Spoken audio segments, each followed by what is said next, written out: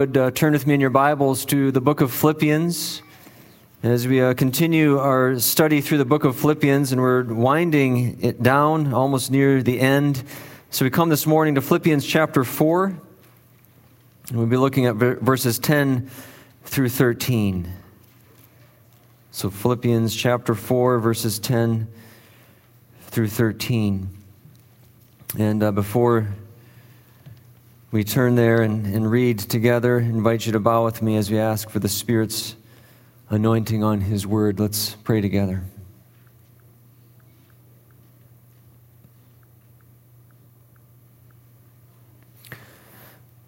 Heavenly Father, as we come together to your Word this morning, I pray, O Lord, that you would speak to us by the power of your Holy Spirit, Lord, through these sacred and holy words. Lord, words that come from your breath, breathed out by you, recorded for us, that we might live by them.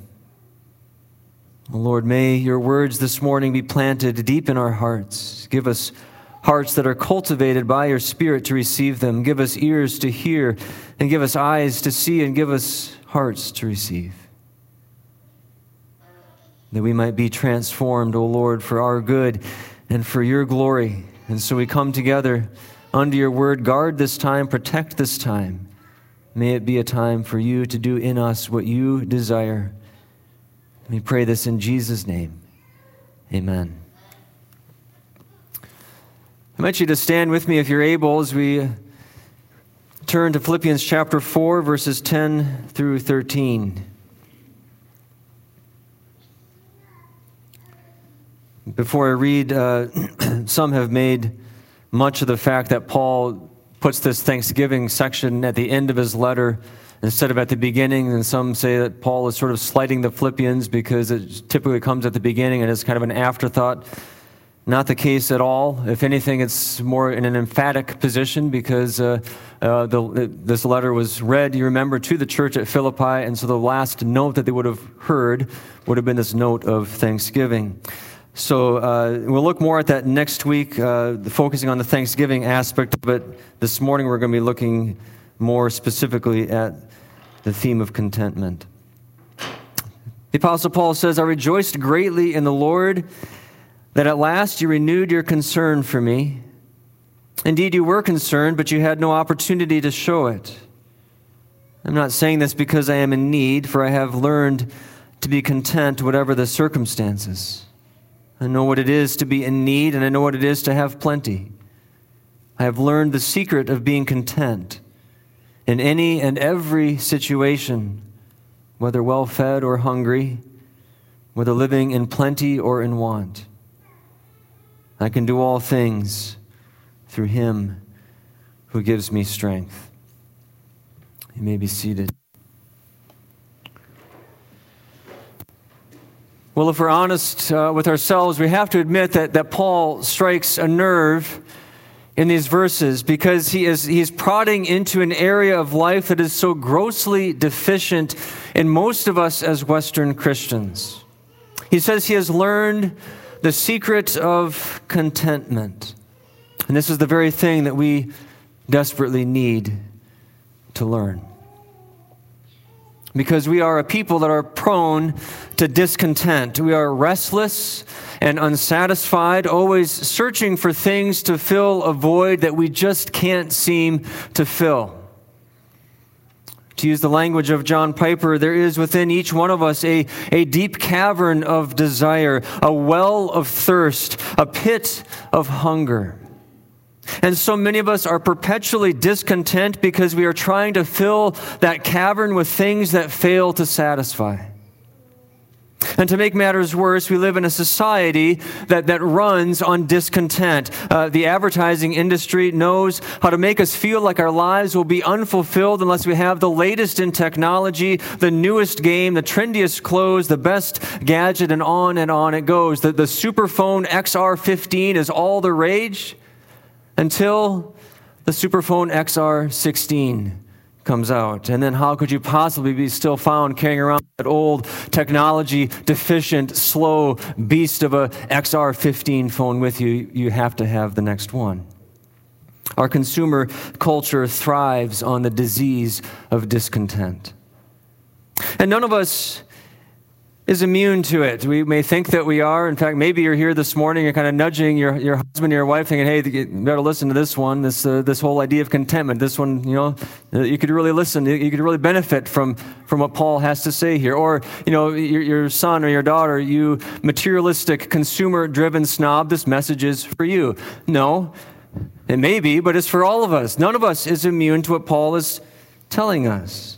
I was reminded of this just the other day. I was...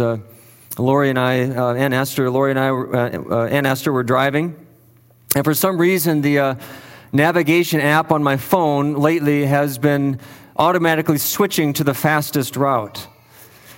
And so I'll put the route in and plug it into my phone before we leave, and it's maybe not the fastest route because I don't want to take the fastest route. Maybe I want to take a more scenic route. Maybe I want to take the most direct route. Maybe I want to take the most fuel-efficient route. And so it's not always the fastest route that I want to take. So I put the route into my phone that I want to take, and then I'll be driving along, and it'll just boot me off of that route and automatically put me on to the fastest route. And that happened again the other day as we were driving, and I got instantly annoyed. And I said, this stupid phone, what's wrong with this stupid phone? Why does it keep booting me off the route that I want to take? Why can't the dumb thing just do what I tell it to do?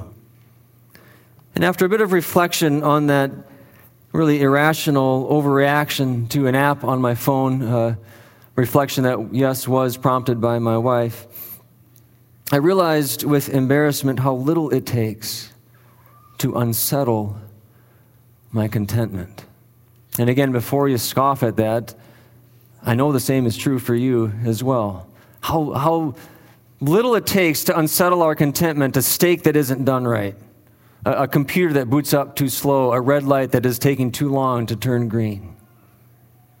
The 17th century Puritan Jeremiah Burroughs wrote a book about contentment, and in that book he said this: if you want to see a Christian that has progressed in godliness, let me tell you what to look for.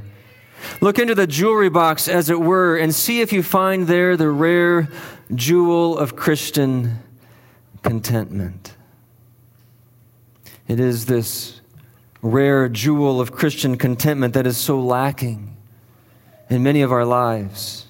And it is this rare jewel of Christian contentment that the Apostle Paul says he has found. And so as we turn our attention to these words of Paul, it's my hope and prayer that we can learn from him the secret of contentment. But before we can learn how the secret of contentment is attained, we have to consider first how contentment is not attained. Contentment is not attained through earthly pursuits. And this is the trap into which so many of us fall. If I only had a little bit more money, then I would be satisfied. I don't need a lot more. I could just have a little bit more, then life would be better and I would be satisfied. If I could only get over this hump in my career, if I could only get on top of this next project, if I only could find the right person to marry, then I would be content. I don't need much. I just need a little more. If I only had more time in my schedule, more space in my home, more tools in my garage, more items in my collection, more clothes in my closet, more freedom in my job, then I would finally be happy. The problem, though, is that we can never have enough. We get a little bit more, and then we want a little bit more. We get a little more, and we want more. This is what the teacher found in the book of Ecclesiastes, isn't it? He went on a great quest for contentment. And he took it upon himself to pursue every possible earthly means of satisfaction, every pursuit that there was to pursue under the sun. He did it all. He plumbed the depths of human wisdom. He indulged in every avenue of earthly pleasure. He tried comedy. He tried alcohol. He undertook great projects. He accumulated a massive amount of wealth. He gave himself without any restraint to all of the delights of sexual pleasure. And in the end, this is what he said. When I surveyed all that my hands had done and what I had toiled to achieve, everything was meaningless. A chasing after the wind, nothing was gained under the sun. Contentment cannot be attained through earthly pursuits. The teacher tried it all, and it all left him empty and unsatisfied. That's what happens every time. There is nothing under the sun. There is no earthly pursuit that can fill that gaping cavern of desire. It's like trying to shovel dirt into a bottomless pit, like trying to fill a hole that can't be filled. It is an exercise in frustration and futility. As the teacher says, it's like trying to chase the wind or like trying to shepherd the wind. I think that's such a powerful and fitting image. You know what it's like to try to shepherd the wind, to try to chase down the wind. And you see the wind, or you feel the wind come up, and you're going to go try to chase it down and harness it and put it in some container and keep it there and keep it chained and keep it locked up. You know, you're going to have any success doing that? You'll spend all the rest of your days trying to shepherd the wind, and it will never be done. And yet so many of us go through life trying to do just that, trying to do what cannot be done, looking for contentment in all the wrong places. And so we go from one job to the next, and from one project to the next, and from one possession to the next, and from one earthly desire to the next, from one pursuit to the next, but we are never satisfied. And we keep craving and chasing and craving and chasing, but the end result is always the same. It's always emptiness. It never satisfies. And what the teacher said about money applies to all other earthly pursuits as well. He said, "He who loves money never has enough. He who loves wealth is never satisfied with his income." In one of the episodes of the old TV show, The Brady Bunch, Mrs. Brady decides one day that she wants to repaint their bedroom.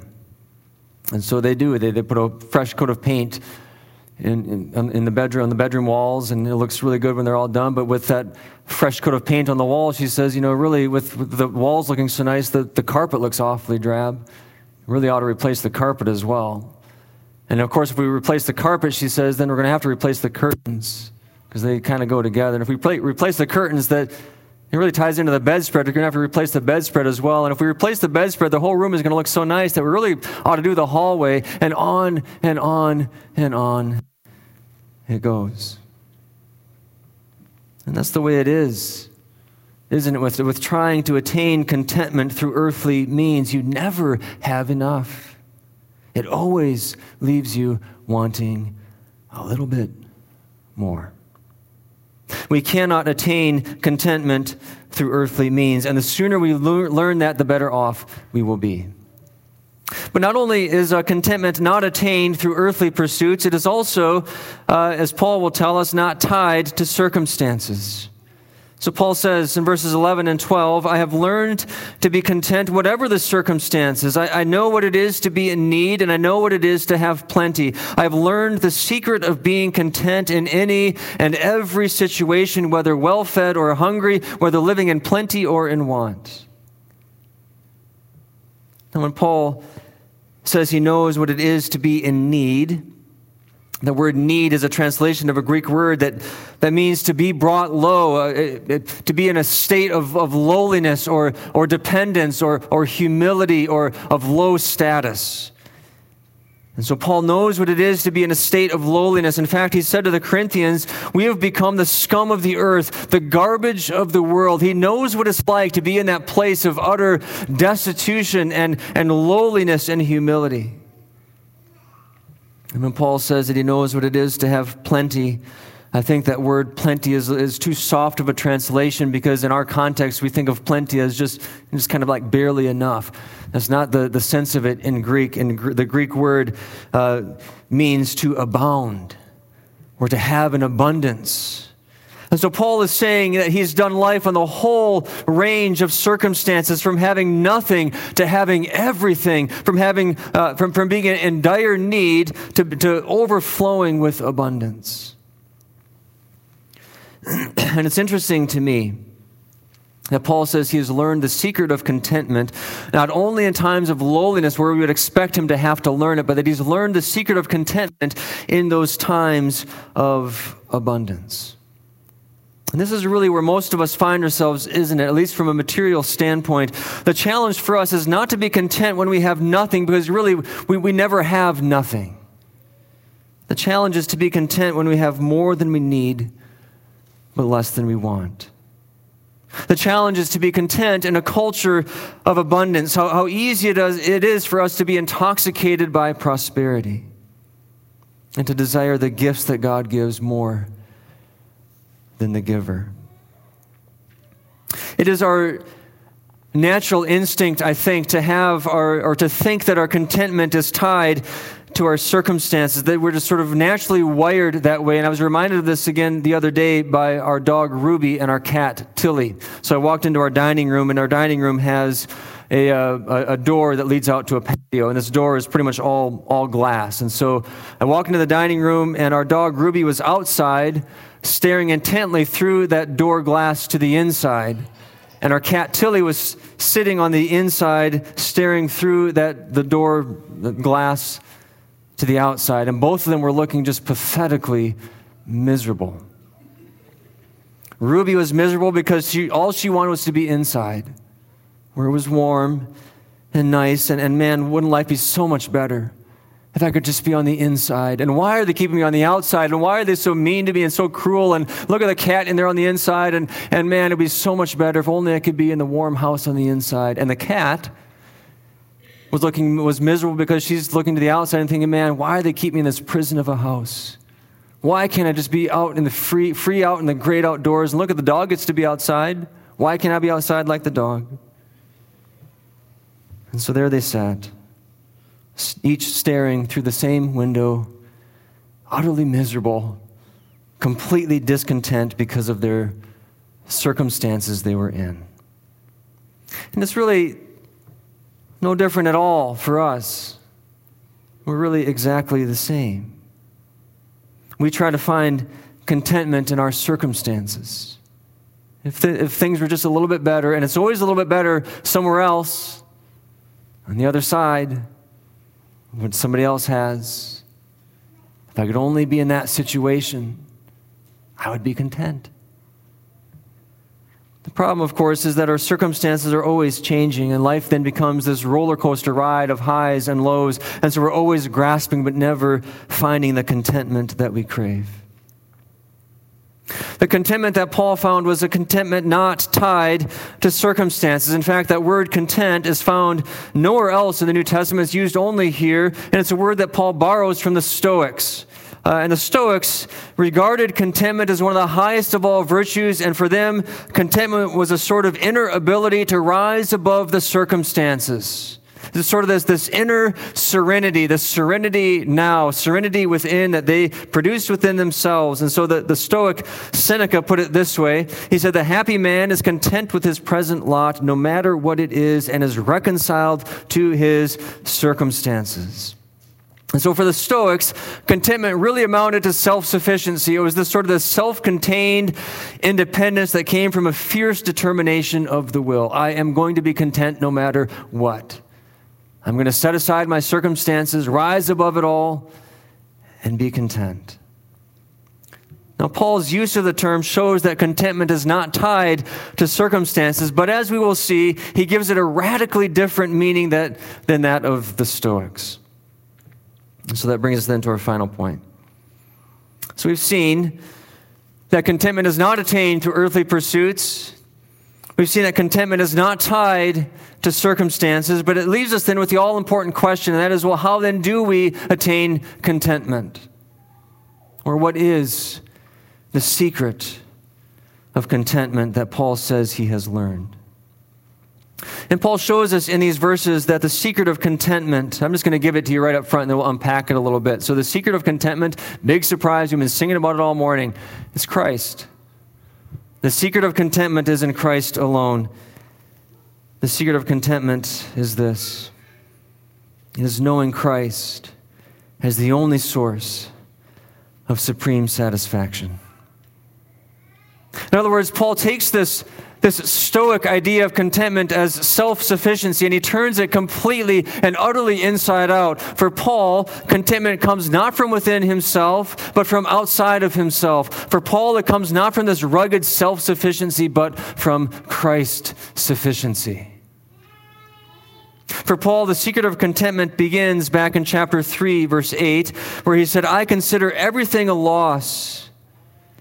And this is really, again, this is the theme of the whole letter of Philippians. I consider everything a loss compared to what? The surpassing greatness of just knowing Christ Jesus, my Lord. In fact, he says everything else is garbage compared to that. You can take everything in this life, everything that this world has to offer, and put it on a scale on one side and put Christ on the other, and this doesn't even register on the scale. Christ is everything. This is the source of Paul's contentment. He has found the ultimate joy of knowing Christ. He's come to know Christ as the supreme treasure of the universe. He's come to see and to savor Christ as the one thing that is so beautiful and so valuable and so supreme that he has become all satisfying to him. It is in Christ himself and in Christ alone that Paul has found his unshakable contentment. We see the same idea back in chapter 1 and it kind of woven throughout all of Philippians, but back in chapter 1 where Paul said, for to me to live is Christ and to die is gain. Just give me Christ. It means that Christ is the whole sum and substance of his existence. Christ is the sun around which his whole life revolves.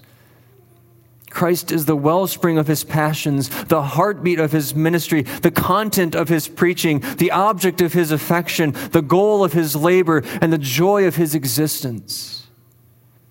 For him, Christ is everything, and Christ is enough. This is the secret of his contentment.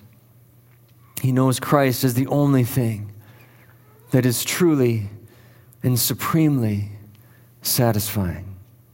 This is the point that Paul makes in verse 13. He says this, I can do all things through him who gives me strength. Now, this is one of the most well-known verses in the Bible, one of the most often quoted verses in the Bible, most often printed verses in the Bible. Unfortunately, it's also one of the most misused or misrepresented verses in the Bible. The verse is so often taken in sort of a triumphalist sense. There's nothing I can't do without Christ in me. And so athletes will put this verse on their cleats or on the inside of their baseball caps. I've seen weight rooms that have these verses painted on the ceiling above the bench presses. I've seen Christian entrepreneurs who have this verse printed and framed on their desks. And the sense that is being conveyed in all those contexts is always the same. We take this verse to mean I can achieve this goal. I can accomplish my dreams. I can finish this race. I can win the gold medal. I can get the job that I want through Christ who gives me strength. That's not what Paul is saying. That's not what this verse means. As with all of Scripture, we have to read verses in their context. Paul is not saying here that you can achieve any goal that you set your mind to by the power of Christ in you. I can do everything, especially extraordinary things through Christ in me. No. We have to hear this verse in context, where Paul is talking about contentment. This is what the verse means. He is saying, I can be content in any and every situation in Christ who gives me strength. He's saying, in other words, I can be content no matter what life brings because I have all that I need in Christ.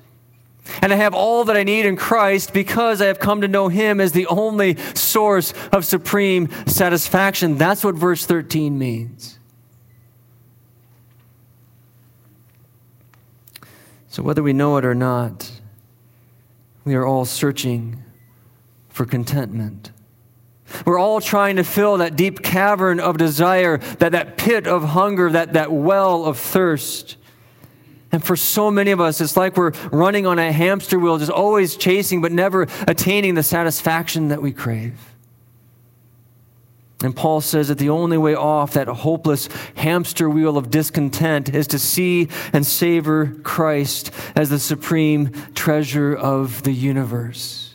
As we sang this morning, turn your eyes upon Jesus, look full in his wonderful face, and the things of earth will grow strangely dim in the light of his glory and grace. If you want to grow in the grace of contentment, the secret is to know Christ more fully and intimately. Get to know him more and more, because contentment is the fruit of an ever deepening relationship with him. The more we know Christ, the more content we become, and the more things of earth grow strangely dim. The prophet Jeremiah said, "Blessed are those who trust in the Lord, whose confidence is in him. They will be like a tree planted by the water that sends out its roots by the stream. It does not fear when heat comes. Its leaves are always green. It has no worries in a year of drought and never fails to bear fruit." Man, what a beautiful picture. Isn't that a beautiful picture? It's a picture of contentment. In seasons of drought, the tree is able to bear fruit. How? Not because it has a source of water within itself, like the Stoics said. Not because it has some sort of secret reserve that can just draw on from within itself to make sure that its leaves stay green and it keeps on producing fruit. No, the only way that it is able to produce fruit in seasons of drought is because it is planted by a source of water outside of itself. It is planted by a flowing stream. This is a picture of our contentment in Christ. When we know and trust in him, we become like that well-fed tree that flourishes and thrives and bears fruit. In fact, as Jesus himself said to the Samaritan woman, "Whoever drinks the water I give will never thirst." You're looking for water that will only make you thirsty again. Look to me, he said, "I'll give you water in which you will never thirst again. Indeed, the water I give them will become in them a spring of water welling up to eternal life."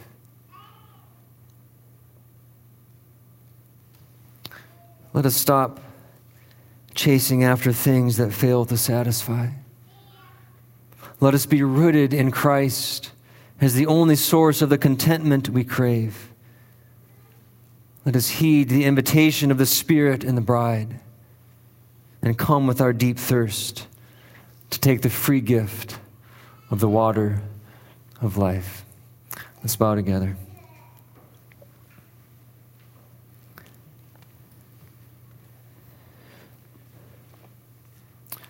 Oh Lord God, as we come before your throne in a time of silent prayer of response,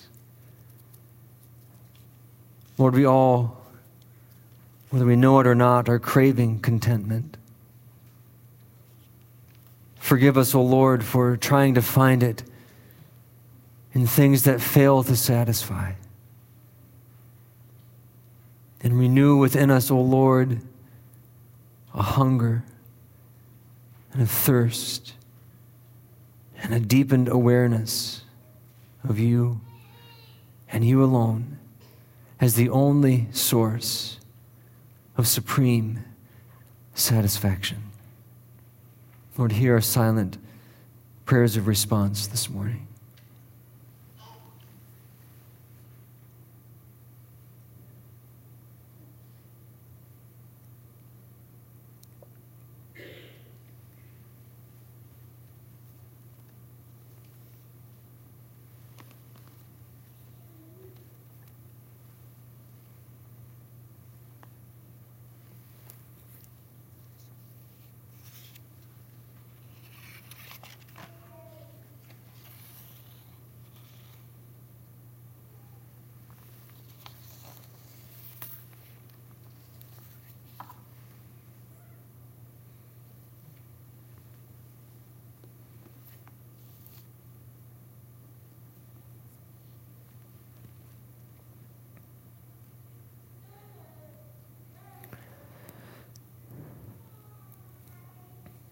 Come, all you who are thirsty, come to the waters.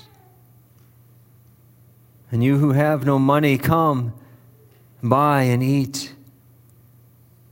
Come, buy wine and milk without money and without cost. Why spend money on what is not bread, and your labor on what does not satisfy? Oh Lord, may we, with Paul, more and more be able to say that I consider everything a loss compared to the surpassing greatness of knowing Christ Jesus, my Lord, the source of supreme satisfaction, the wellspring of living water, the only water that truly quenches our deepest thirst.